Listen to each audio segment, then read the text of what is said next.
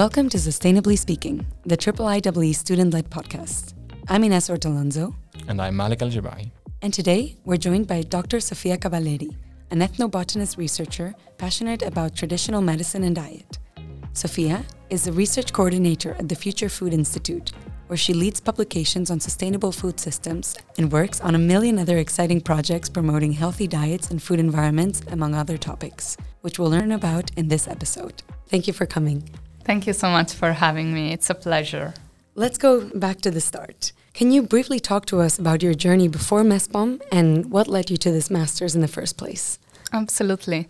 So before MESPOM, I was studying a bachelor's degree in international relations and geopolitics. And I understood that I didn't want to focus on diplomacy, but rather on environmental policy. So that's why I decided to do MESPOM, also because I wanted a different experience in terms of studies that could involve other students and classmates from different countries, and also universities from different countries. Perfect. And Sofia, did you get into food systems during MESPOM already? And which courses actually sparked you and your interest the most? During MESPOM, yes. In Hungary, there was Professor Guntra, that was teaching a course in agroecology, I think, and sustainable food, and focusing on garden design, permaculture, a very hands-on course that was very interesting because it really reconnected us to the source of food and to the soil. That was very, very inspiring. So that was for sure a turning point. And from then I decided to look into it a bit deeper. Fantastic. I also really engaged with Guntra's classes. Now, moving on to your chapter at Lund, you did your thesis at the IIIE together with WWF. From there, you decided to do a PhD with the Swedish Environmental Institute and Chulalongkorn University in Bangkok. What led you to this decision? And what was your thesis research about? Yes. I always believed that one of the richest things about education is when you link education with the real world, let's say, so outside of academia, when academia opens its doors to the outside. And one of such experiences for me was writing my thesis with WWF, so being a thesis intern at WWF, working on their projects on urban solutions, on sustainable development, sustainable mobility, and working from Stockholm was a great opportunity. After that, though, I noticed that my education and my experiences were gravitating a lot around Europe. And they were giving me a very Eurocentric view on the world. So that's why I decided to take up this amazing opportunity of a joint PhD in Thailand, in Bangkok, because it was an opportunity to really look at the world with a different perspective and consider these issues of sustainability from a different angle, and to be very critical also of some things. That sounds like a wonderful experience. And what was living in Bangkok like? Yeah, Bangkok is a very hectic, dynamic, and complex city. It was a bit alienating during COVID, of course, but what really clicked when I was in Bangkok was also thanks to my PhD. I really understood that the local food systems were very disrupted, in particular after COVID, and urban consumers in Bangkok were not connected to the source of their food. So that's when I really started a process and an investigation, an exploration of the source of food in indigenous communities, indigenous rural hinterlands around Bangkok, and really to re-question how megacities are being fed, who is supporting them really, and what are the links between the urban and the rural, what is the rurban kind of area, and where and what is the peri-urban link and ring that connects the rural and the urban. That's fantastic. Your insights actually lead me to my next question about, could you talk to us a little bit more about the urban-rural connections in food systems? Absolutely. I think this is very fascinating because it's a dependence in terms of resources. Historically, rural lands have often been considered as an area that can be exploited in terms of resources, of natural resources, of various ecosystem services that can be natural, but also traditional, cultural, intangible heritage. Usually there is a very different mentality. So people living in cities are living a very fast-paced life, right? But people living in rural areas have a very different life. So now what I've seen also in Bangkok with my thesis is that there are more and more tourists and people that are interested in going to rural areas to learn the ways of living of rural people, let's say. And this comes in a variety of forms, agritourism, gastrotourism, agri-sports even. So there is this connection in terms of resources that is a bit shifting throughout the years. Before it was the rural that were being exploited.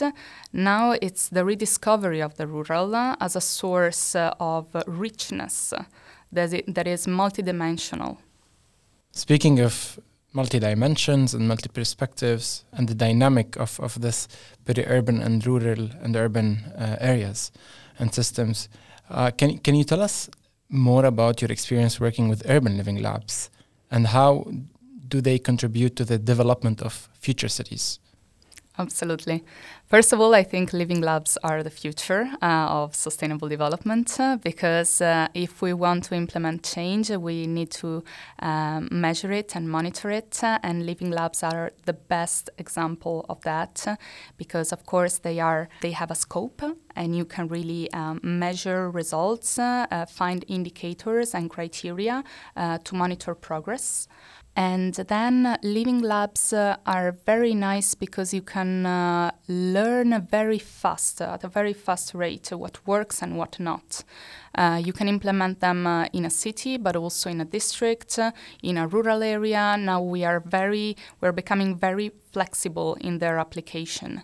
So at the moment, I'm working in a living lab in Pollica, that is a rural town in Italy. It's in Cilento, Italy. And we are testing a variety of solutions, including sustainable food systems, local food systems, but also environmental education for kids, digitalization of rural areas, reconnection of consumers with producers, regenerative agriculture. And all these things have a better visibility through a living lab because then we are connected to a network of cities that are taking part, for instance, in the project Cities 2030 and are inspiring each other, these solutions. You've just told us a little bit of the projects that you're working on under the umbrella of the Future Food Institute, where you're currently located in Pollica. Could you tell us a little bit more about how you came across the Future Food Institute and the other projects that this institute and you do as part of being the research coordinator? Yes, it's so many projects. I hope I do them justice. So the Future Food Institute, it's a foundation in Italy. It's based in Italy, in Bologna, but we have living labs, as I said, in Pollica, in Tokyo, in the US, in India, and now we're trying to open more. What we do is we use food as an instrument and a tool in order to achieve sustainable development goals. So we try to do this by looking at food through different lenses. So food diplomacy, food as culture, food as social structure, but also food as gathering, as an opportunity of bringing people together and discuss about things in a very open and inclusive way.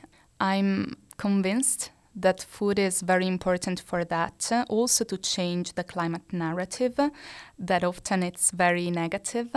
And what we try to do at the Future Food Institute, it's also to really create counter-narrative of prosperity thinking and really thinking about what we have For example, with the Mediterranean diet and the traditional Mediterranean medicine, we already have a lot of knowledge, of traditional ecological knowledge, stored in rural hinterlands in Italy. And the only problem is that this knowledge is not accessible anymore. So we just need to reconnect and tap into that hidden potential to really unveil that solution for climate change. But it's already there. We don't have to invent something new and create something. We just need to reconnect to our local traditions, the ones that work for the planet and for us. Wow. First of all, the work of the Future Food Institute sounds so inspiring and also very creative. As you just mentioned, you work a lot with traditional food systems and gastronomic heritage. You come from a region, and you work in a region, that has one of the most renowned and researched traditional diets and food heritage in the world. Do you think that the Mediterranean diet is often framed in an overly romantic way? And do you think that there are other traditional food systems that deserve equal visibility as the Mediterranean diet? Absolutely, absolutely.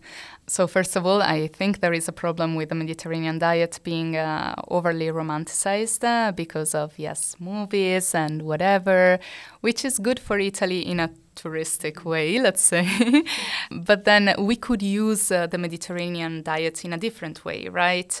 As a tool to really reconnect in a deeper way to the territory and to the local traditional landscapes, and to really understand, okay, this diet, how can we look at the ingredients and make sure that this kind of biodiversity is being preserved and this biocultural diversity is being preserved. So the whole range of traditions and traditional recipes that are there, how can we make sure that older generations can pass on this amazing heritage that we have to the newer, younger generations. And I think the Mediterranean diet, of course, it's very important for my region, but then there are other systems like the traditional Thai medicine, of course, that I studied during my PhD.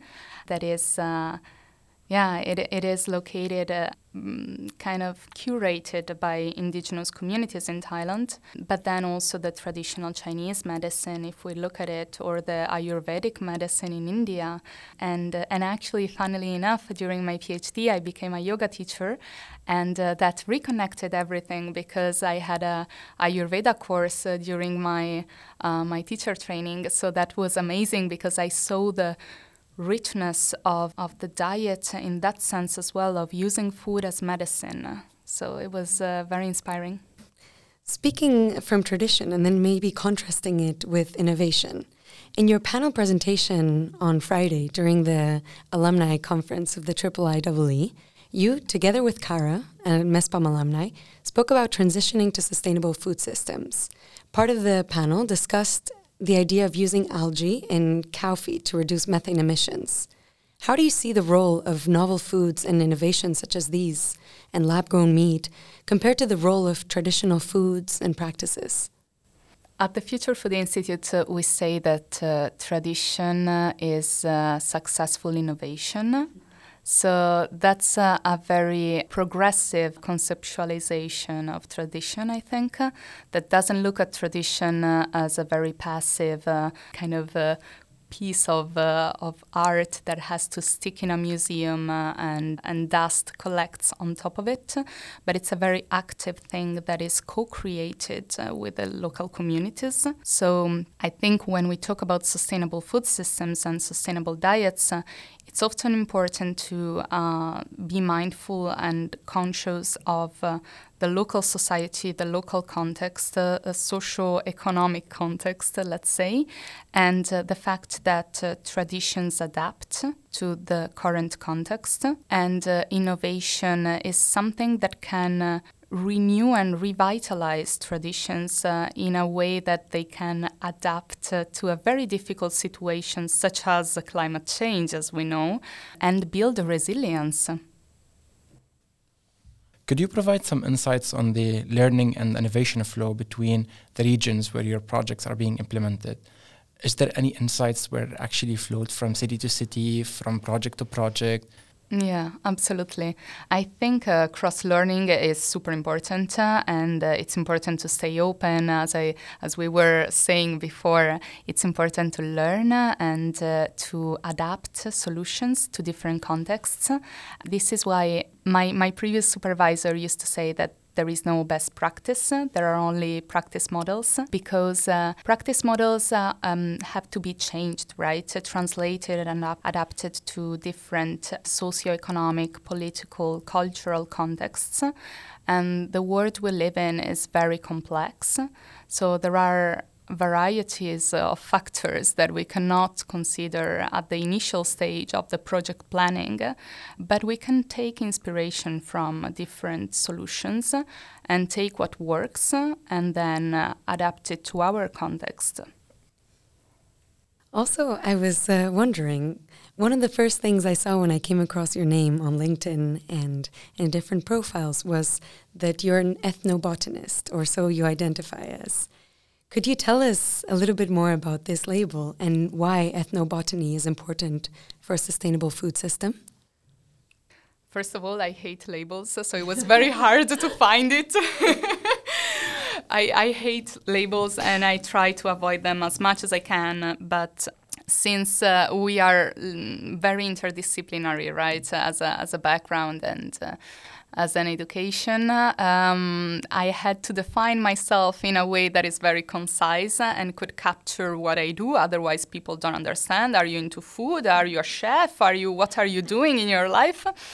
So ethnobotanist was very clear to really connect the word of anthropology and social sciences with environmental science and environmental policy in a way that you can talk about how and explore how communities use, preserve, and manage the local spontaneous plants and local plants in a certain area. So this connection between nature and humans and how they influence each other on a variety of aspects. What are 3 elements you hope to see in a future food system? I'm going to steal this from the Future Food Institute because our 3 pillars that I think are very good are community, education, and innovation. So by community, we mean that sustainable food systems have to be co-created with the local community, and that means with a variety of actors at different levels of the food value chain that is super complex. So this involves radical collaboration. Then, also with the municipality, very important, also with the municipality and policymakers. Then the education part, it's super important because students are like seeds, and it's very, very important to nourish a compassionate, deep kind of education that can really bring students to the field, to touch the ground, to understand the source of the food, and to really understand the effort behind the food that they eat so that they can be prepared in a future to support the cost of that food, also by paying a bit more if that food is organic, for instance. And then lastly, innovation, because as we said before, innovation is linked to tradition. And it's constantly evolving, and it can inspire us to revive and renovate our food systems and to keep them really, really resilient. Amazing. And although the programs at the IEEE, whether MESPOM or even EMP, they are not exclusively focused on food systems. Of course, it's a very interdisciplinary programs where you need to gain some key concepts from there, and then you need to connect them in a systems thinking.